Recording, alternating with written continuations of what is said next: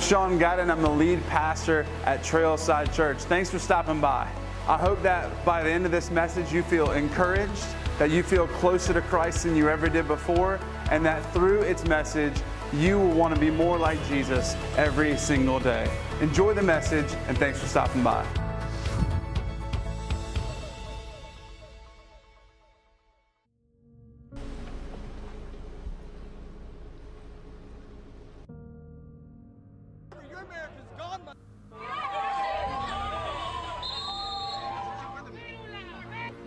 There's been probably 4 major hurricanes in that time. To come, I fear that the whole country will reap the whirlwind.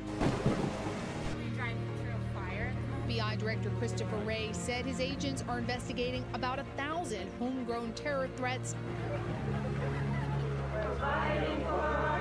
White supremacy is not welcome here. Last year's white nationalist rally. White supremacy is not welcome here. No hate.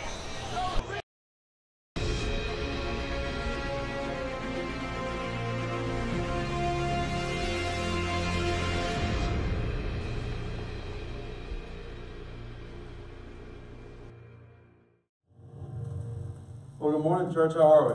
Good morning. Good. How many of us stayed up really late to watch football last night? Anybody? Most of us? All right, awesome. Well, I enjoyed all 7 overtimes of Texas A&M game that made me go to sleep a lot later, but it's probably the best thing I've ever seen. It's the only time I've ever watched SEC football and been like, yeah, all right, this is pretty good. So that was the first time for everything. Hey, I'm excited about a few things going on, but as Chris stated, next week we're starting what may be a series that makes a lot of people mad. I'm not sure, maybe not, but called Seasons Grievings. And I thought, what a perfect opportunity to speak about what I saw Friday. Did anybody go Black Friday shopping? Anyone? Anybody? Yeah. I saw something I'd never seen before. You know, there's a lot of things we see on the news, and there's always one person who gets in a fight over a television or something goes down. I saw at Target, okay, on Woodruff Road, a lady who had to be in her mid-70s in the back of a police car. And I thought to myself, well, I guess Black Friday really is rough for everybody. But there was a lady who was probably 73, 74 years old, had her little biker hat on, chilling in the back while her daughter, I would assume, was standing outside the police car begging the officer to please let her mom go. Like typing away furiously on her iPad. And I thought, well, this lady just wanted to have some fun. Right? She's gone so long trying to figure her life out that she thought, tonight's the night. There'll be a lot of people. Maybe I'll get away with that little bracelet for $18 I've always wanted from Target. But anyway, hey, you see all kinds of crazy things. Before we dive in, let me pray for us real quick, and we will get going. Father, thank you so much for this morning. Thank you that you are good and that you are always moving in all things. And Father, I just pray that whether our hearts are still focused on football and what happened, or whatever is going on this week, that you would allow us to just give this next 20 or 25 minutes or so back to you, that we would be aware of the things you're doing in our hearts and our lives, that you speak to us through your word this morning, because you're good and we trust that.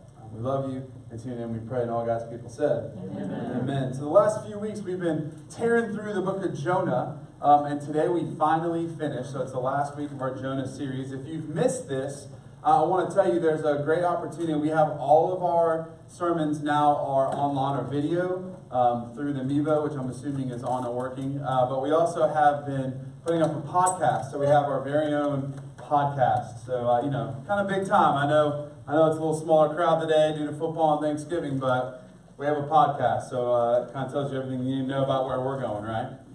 Yeah. But that podcast is really cool. It's actually going to be, it's every Sunday, our sermon series. You'll be able to check in and miss if you're out of town. But also, this coming week, we're going to be starting what we call Trailside Conversations. And we're having an interview with a professor at Furman University. He actually plays drums here every now and then. But he's a believer, and he's a Christian philosopher, and he has a doctorate in philosophy. And we're going to talk to him about some interesting things, what it means to follow Jesus, and also talk about culture and why philosophy is important. And so we have all these awesome discussions planned out for the next couple weeks. So if you drive around and have time in a car, or you just maybe like to listen to podcasts while you're hanging out in the house, or cooking or cleaning or whatever it might be, I want to encourage you, you can subscribe and log in there and listen to everything that you hear here on Sunday and also those incredible conversations. So got a couple really cool things planned for that. You can find us just by searching Trailside Church and you'll see our logo. So, but anyways, we spent the last few weeks going through the book of Jonah, and I hope that you felt challenged as I have as I've been fighting through this and preaching and teaching and studying, because what I'm finding with Jonah is a lot of people like to talk about him and think, well, that's Jonah. And I can separate myself from that because I've never been in the belly of a fish and I've never had to go prophesy and I've never had God call me to these huge things. What I'm realizing is that I think Jonah actually displays our heart a lot to us. I see more of myself in Jonah's story than I think I was ready to see. Even though it's someone who I've read about my whole life or been told about, or even when you're a small child, you hear the story of Jonah being swallowed in the fish. I always thought the vomiting part was cooler than the swallowing part. Because when you're 9 and you're a little boy, you think that's cool and just bodily fluids go places. So I had to see if my mom was awake. But what I'm finding is that the heart of Jonah is actually more descriptive of my own heart. Of being comfortable, of wanting to do what I want to do instead of what God wants. Or maybe even just being mad at God about something that I probably maybe have a right to be mad about on a human level, but it comes down to a lack of trust with who He is. And I've seen that as I've gone through the last few weeks of things that God's been dealing with me and removing from me. And there's this famous skit from these guys called the Skit Guys. Have you ever seen them? They do kind of funny little jokey skits. But they also do something that was really changed me and kind of messed me up that I saw when I was probably 22 or 23 years old. It's called God's Chisel. And what it is I should have shown it, but it's like 14 minutes long, and then we really wouldn't have gotten out of here until like 2 o'clock. But what it is, it shows a man who's mad at God, and God has this chisel, and He's slowly chipping away parts of this man. And although it hurts, although it doesn't feel good, it's because He's refining him. And I thought, man, how much is that the story of Jonah, and how much is that the story of me? Because we've gotten comfortable in church. We've seen it, right? We've gotten to the point where we're in the club, so we don't have to worry about anyone else being in the club. And as I was studying, I was reading about this guy, Jonathan Swift, who some of you guys who are readers may have heard of. Anyone heard of Jonathan Swift? A couple of us. All right, anyone heard of Gulliver's Travels? More of us. There we go. All right, I'm going to connect the two. All right, here's your chance to learn today. Jonathan Swift is the author of Gulliver's Travels. Okay, I know, crazy, right? You didn't see that one coming from a mile away, but there it is. But Jonathan Swift also was a failed priest. I thought that was really interesting. I was reading his biography because he had this quote I'm going to share with you in just a minute. But Jonathan Swift wrote tons of books, tons of stories, tons of poems. He accelerated. He actually was the top of the class, was leading a college, an entire section of a college, school to college. And then he was called into the ministry as a priest. And apparently made the wrong person mad. And he ended up being sent out to the Irish countryside. And had a miserable time as a priest. Genuinely hated it. And he had 15 people who would come to his church. And he would preach his heart out. And he loved Scripture and loved the Word, but he didn't really love ministry. And so he found his place writing stories and writing poems and even getting in and being an activist in the Irish culture, Irish problems and government. But he said something in one of his books that I thought, man, that is the heart of exactly what we've been talking about for the last few weeks. And this is what Jonathan Swift, author of Gulliver's Travels, says about the church. And this is 1730. All right, so someone do the math. That's a long time ago. And I want you to be amazed at how much it still rings true today. This is what he says. We are God's chosen few. All others will be damned. There is no place in heaven for you, for we can't have heaven crammed. I thought, whoa. Man.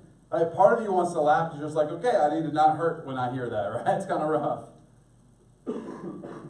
But that's so the heart of a lot of the churches today.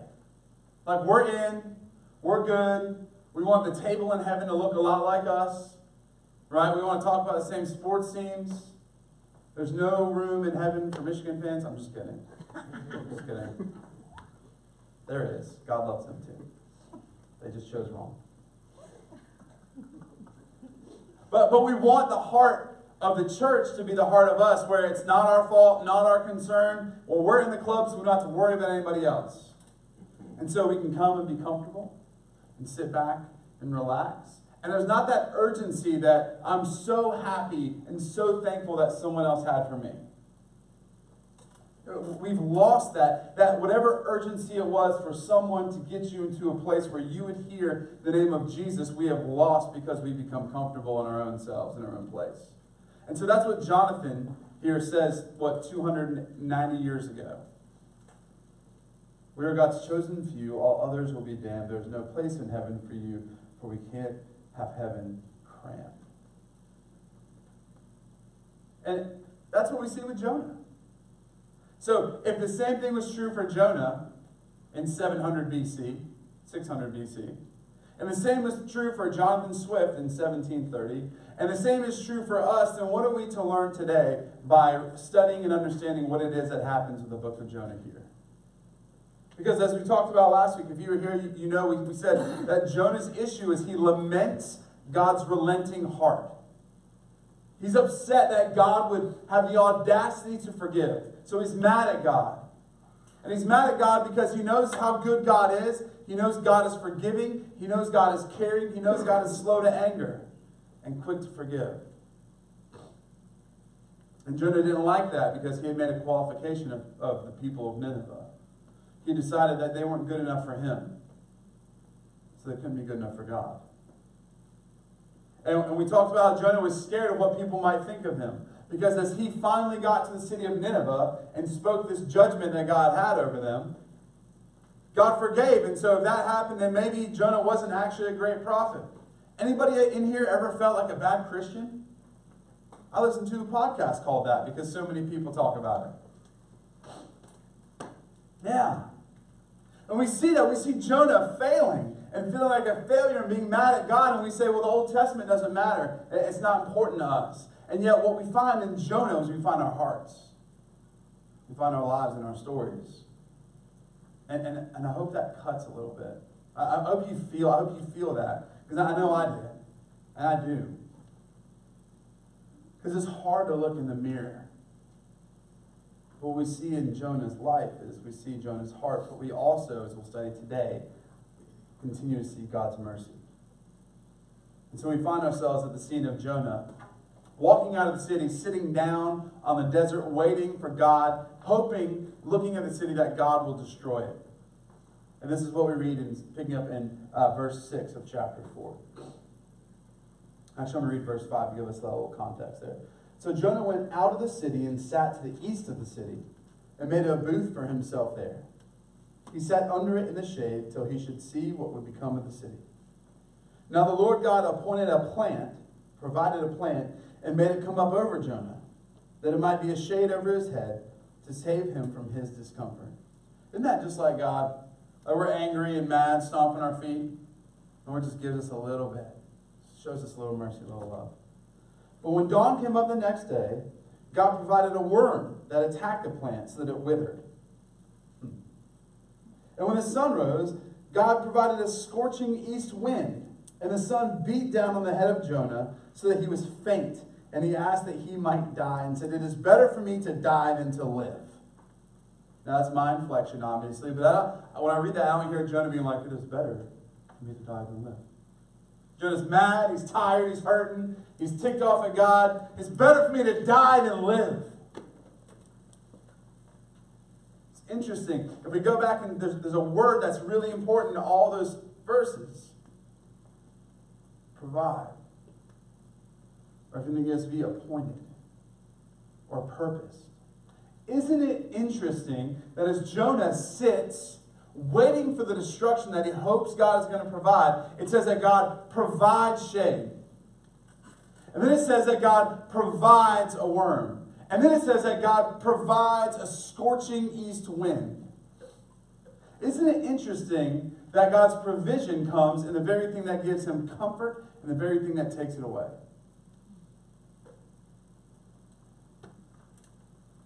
And that gets Jonah to the point where he is so fed up and so mad and so angry that he says, "It would be better for me to die than to live." Which is exactly the response that my kids give when they have to eat vegetables they don't like. It's better for me to die than live. I wish I wasn't here. I remember my son looked at me one time and he said, "This world will be better if I was not ever born to you." And I thought, all right, well, a little Shakespearean there, but I get it. Right? And we laugh because that's exactly the same thing Jonah's doing. Like, this is how he sounds. The mentality we should understand Jonah has is the same of a child that does not want to eat his vegetables because he doesn't realize they're good for him. He only sees them as judgment. Sometimes our kids see that as us hating them. "You would never give me carrots if you loved me." Only Twix bars. Right side. Right side Twix. Worst marketing campaign ever. Mason, can you grab my water for me, bro? So read verse 8 and 9. Thank you so much. Sorry, I had to call on the assist there. So when the sun rose, God appointed a scorching east wind, and the sun beat down on the head of Jonah so that he was faint. And he asked that he might die, and said, "It's better for me to die than to live." But God said to Jonah, "Do you do well to be angry for the plan?"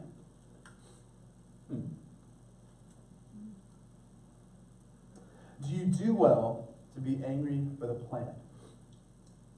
And Jonah's response, being a calm, collected, cool prophet, "Yes, I do well to be angry enough to die." Can't you just see Jonah as a little kid? If you're a parent in here, I know you've experienced this. God speaks to Jonah. This is God, creator of the universe, speaking to his prophet and says, "Oh, do you do well to do about the plan?" "Yes, I do. I do well enough to die." It's this mentality, this anger, this resentment that comes from a desire to be right, for God to do as we think he should do, not as God thinks he should do, or knows he should do.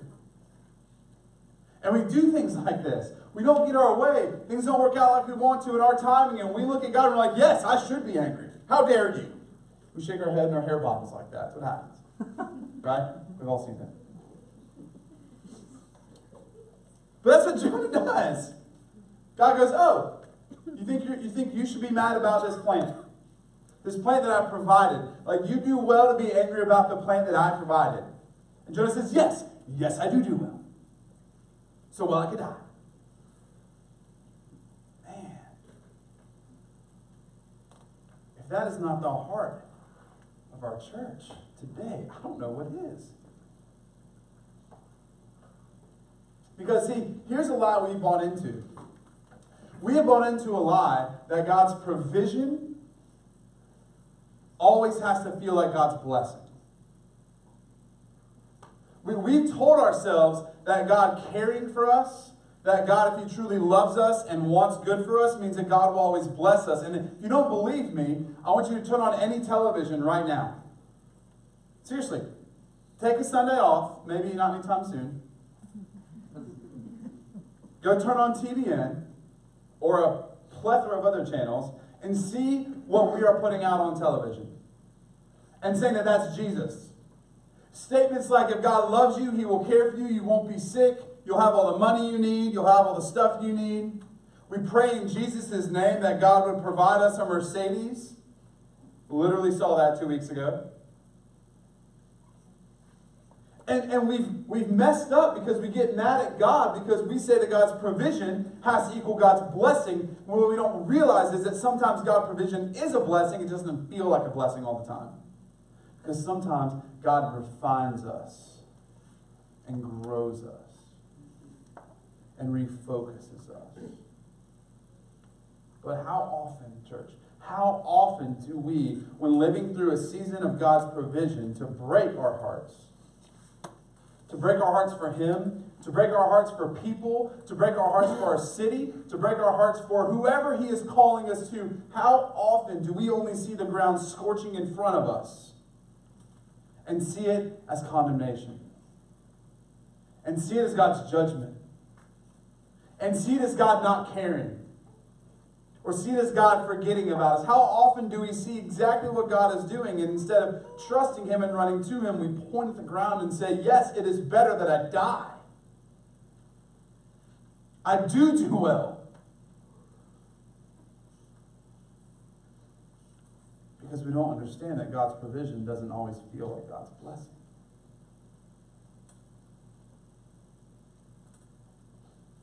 The world is falling apart around us. People are dying for hope. And we're concerned more that people say happy holidays instead of Merry Christmas. How dare they? Even to a point where we go out of our way. Happy holidays. Merry Christmas. That's what the Lord would want me to say. And you too. Here's very bouncy day. Because that's what we're concerned about. We're not worried about the heart of the person. We're worried about being right. Now, I'm not saying that Christmas isn't about Jesus, all right? I promise. You're in church. We believe that. But what if our hearts are about people?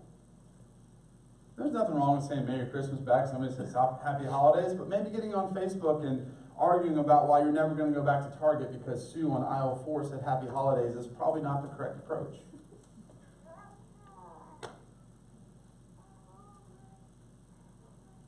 The world is falling apart around us. And we're missing it. But we see in that section, God provides shade. God provides a worm. God provides the heat, the wind. What good could come from God providing worms and scorching winds? That's an honest question. I think it's probably the biggest question people have when they talk about faith and Jesus and God existing. Well, what good could come from bad things? Why, when things are hard, would God actually care? How am I supposed to see that and go, yes, okay, God, I love you? But I think, guys, we miss this consistently. We say, God, you give me this, whatever this is, this heart, this desire, this hope, this thing. And then God takes it away and we go, whoa, I thought you loved me. We have this vision or this goal, and it's not working. We go, God, whoa, I thought you loved me. And so our hearts become cold, and they grow hard. And then 6 months or a year or 5 years or 10, we're wondering whatever happened. And I think the issue, again, is that we don't understand that God's provision doesn't always feel like His blessing. See, we're quick, and guys, listen, I'm guilty right here. Like, starts here. We're quick to bless God's name when things are easy. And when He is operating in what we feel like is proper and correct, when His capacity matches ours, when we are right in and doing the right thing and everything fits and everything works, we are quick to bless God's name. But we are also so quick to blame when God's provision and desire may be to grow us even though it hurts. Even though it's not easy. When things don't work out immediately like they should, and you feel like you're doing the right thing, we get mad and blame God and go, God, if you were here, why would you let this happen? Instead of going, God, what is it? What am I missing?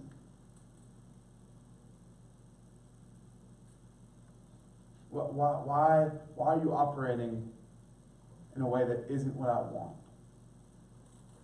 Because, again, we've told ourselves our desire is that God operates in our wants, even when He is giving us what we need. And that's a hard thing, right? That's a tough thing, because life would be easier. Listen, we would fill the church up, not this one, but everyone, if we could come in and say, hey, meet Jesus, here's a $30,000 check, wipe out your debt, there'll be another one in 2 weeks. God's going to take care of you, make your life easy. Everything goes away. You have no concerns, no worries. Your children are going to be perfect. No more lying, no more back talk. Amen. That college you want to get into, you're in. Good, golden, go. Paid for. Don't worry about your retirement. God has $10 million waiting in a bank reserve for you just to live life. All sounds good, right? But that's not the reality. And I know I'm speaking in crazy hyperbole here, but I think even a section of that can lead us into the proper place and the right heart. That sometimes God gives us our need at the cost of our want. A godly father utilizes discipline to break his children of incorrect thinking. I've said this before, I'll say it again. I had the meanest mom in Silverleaf. She'll tell you that. In fact, we used to yell at our mom, which was a really great idea.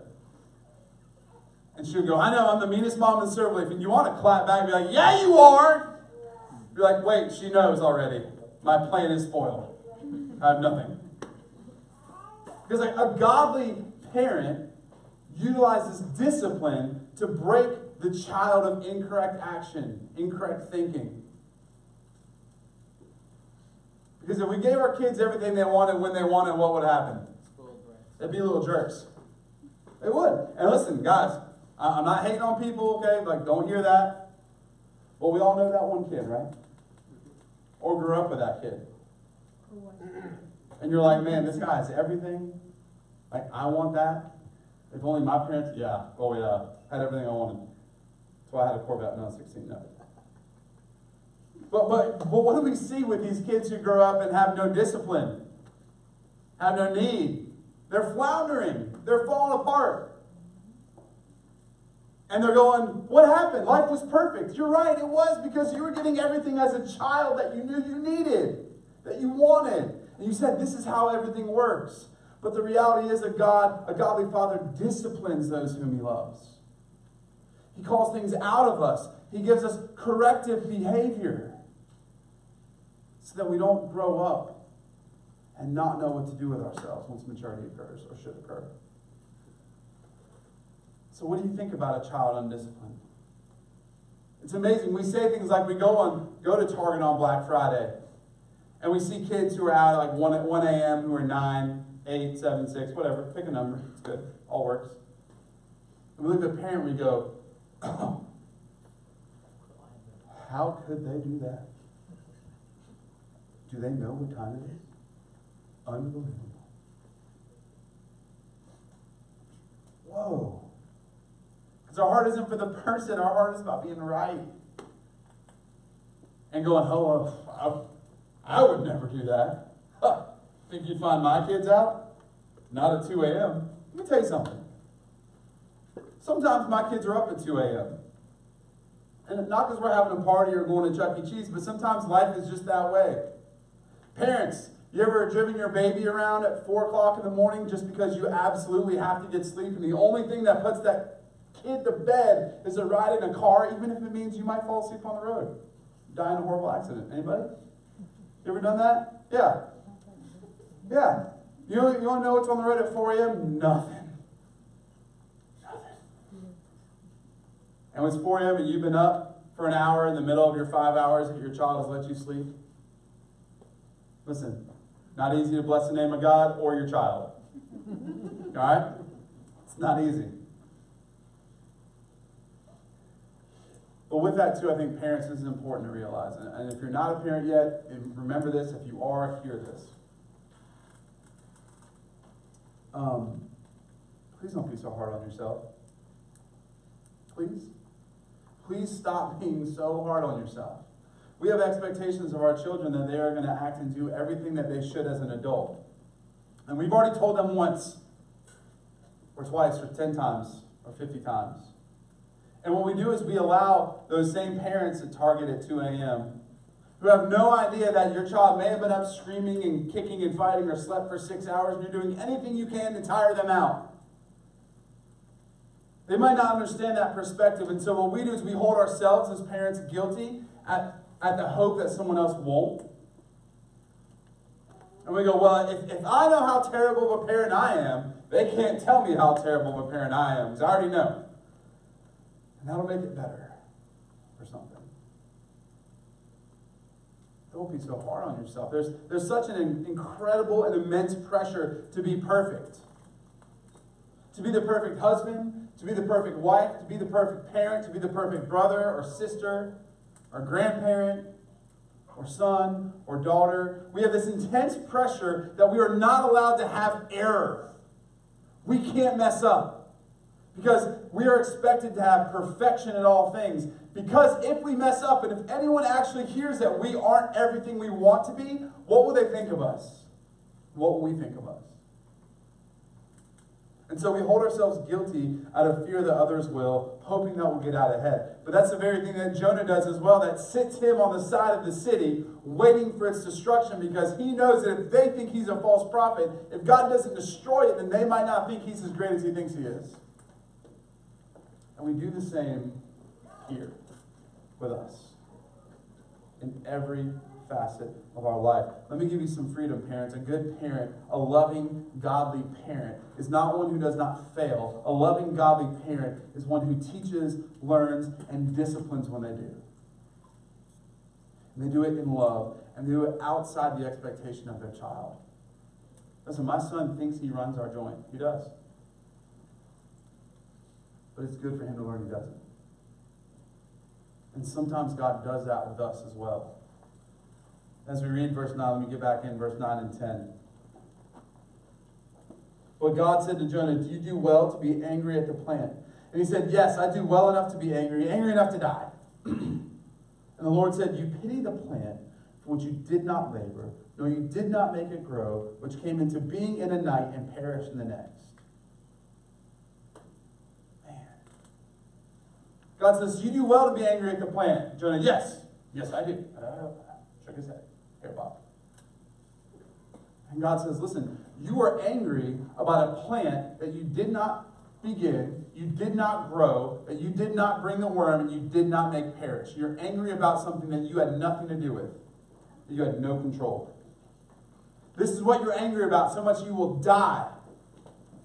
Do you think it's better to die than to sit right here with me? And here's what happens, guys. God isn't confused. God isn't asking Jonah like, oh, well, tell me how I'm wrong. Help me understand, please. I'm missing this, angry prophet. Help fix me. God is not doing that at all. He's not confused about his purpose and what he's doing. Instead, God is revealing Jonah's heart to himself. He's revealing Jonah's heart so they'll understand it doesn't line up with God's heart. God says, you're mad about the very thing that you had nothing to do with. You're mad because you think I'm not doing what you want me to, what I'm supposed to. He says, but Jonah, you didn't do anything with the plant. You didn't cause it to grow. You didn't bring the worm. You didn't cause it to die, and yet you're cursing it. Being mad about it. You didn't bring the heat, the wind, and yet you covet those things. And guys, this is what God is trying to help Jonah understand. That is exactly how God feels about his creation in Nineveh. That Jonah's heart was so bent against people and was so comfortable and so content that he was in the club and no one else was, and that was okay, that God decided, or Jonah decided how God should act. That if God should relent. And when God again didn't act in the way that Jonah thought he should, Jonah got mad. And some of us miss that as well. That when God changes our situation, whether it's good or bad in the moment, it may be that he's breaking us down in order to refine us. And that's hard. Listen, don't hear that means everything's easy and good. Please don't come here and think that I'm saying like, oh, just have a trial, really fight through, like, oh, whatever, God will deal with it. I'll be all right. That's not what I'm saying. What I'm saying is that it's worth the fight. It's worth the trust. It's worth allowing God to break you down to a point where you can refocus everything and your trust is fully and only on him. Maybe for some of us, guys, it's time for us to give up this idea that we have to be everything, all the time. Because a lot of times that means we lead out of fear because we don't know what the next thing is to do. Instead of following Jesus and have other people follow us, like our families. In fact, 1 Peter 1, it's a beautiful verse about this. This is what it says. I'm going to read starting in verse 4, but verse 6 and 7, what I really want you to hear this morning. Blessed be the God and Father of our Lord Jesus Christ. According to his great mercy, he has caused us to be born again into a living hope through the resurrection of Jesus Christ from the dead. This is beautiful. To an inheritance that is imperishable, undefiled, unfading, kept in heaven for you. Guys, listen, if you are in the midst of a trial or pain, or you feel like a failure, that you're not good enough, that you're not a good father or husband or boyfriend or daughter or wife or grandparent or son, whatever you might be, and you think, how could God love you? I want you to come right back here, and I want you to hear that you've been given an inheritance that is imperishable, undefiled, unfading, and kept in heaven for you. It's not something you can lose and be bad enough to give up. It's something that God holds on to and restores every day. It's being kept in heaven for you, who by God's power are being guarded through faith for a salvation ready to be revealed in the last time. It's being guarded by God's power for you. In this you rejoice, though now for a little while, if necessary. You've been grieved by various trials, so that the tested genuineness of your faith, more precious than gold, that perishes though it is tested by fire, may be found to result in praise and glory and honor at the revelation of Jesus Christ. For though you have not seen him, you love him.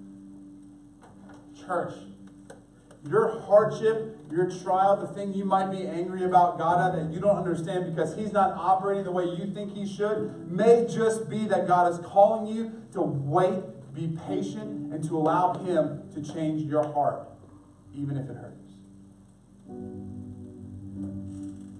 To know that this is for your good, that no matter what might be taken away here can never be taken away in heaven. That your faith will be made genuine in trial. See, I think our issue, guys, is that we consistently say when things are hard and when God doesn't activate things that we feel like he needs to, or move in the way we want him to, and our life is hard, and it seems like God is relenting to everyone else except for us because things are tough and we don't understand, and we're doing what God wants and we're tired and don't get it. Why our kid won't just be quiet for 5 minutes. Or why God won't give you that child that you're begging him for. Or those bills that are killing you. Or why God won't answer your prayers of why something happened that never should have happened. Why God isn't listening. See, the answer, or the question rather, instead of asking God why, try asking God what? God, what do I need to learn? God, what are you trying to teach me? What am I missing that you want me to know? We have to stop getting hung up on the why. So Jonah was hung up on the why. Jonah sat back on the side of the city and said, why aren't you destroying this? Why are you allowing me to look silly right now? To people who don't even care about you. Why do you not care? Why did this leaf come and then die? Why would you provide me momentary hope to rip it away? Because sometimes, church, God provides the shade as he does the worm, as he does the scorching heat.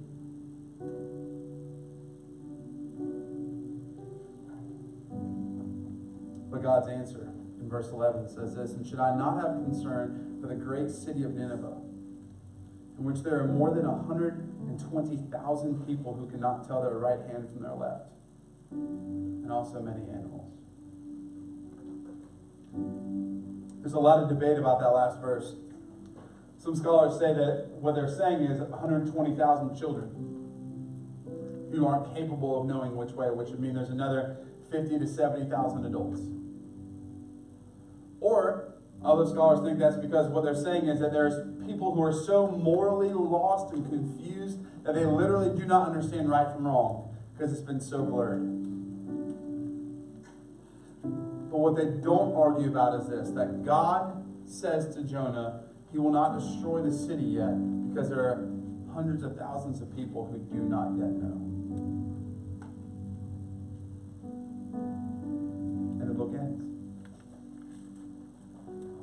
Not with a resolution, not with a benediction, not with Jonah going, oh, all right, God, yeah, no, I'm good. Thanks for clearing that up. It just ends with God asking, whose plan is more purposeful? With God asking Jonah, is it not more important for me to care for all of those people than it is for you to get what you want?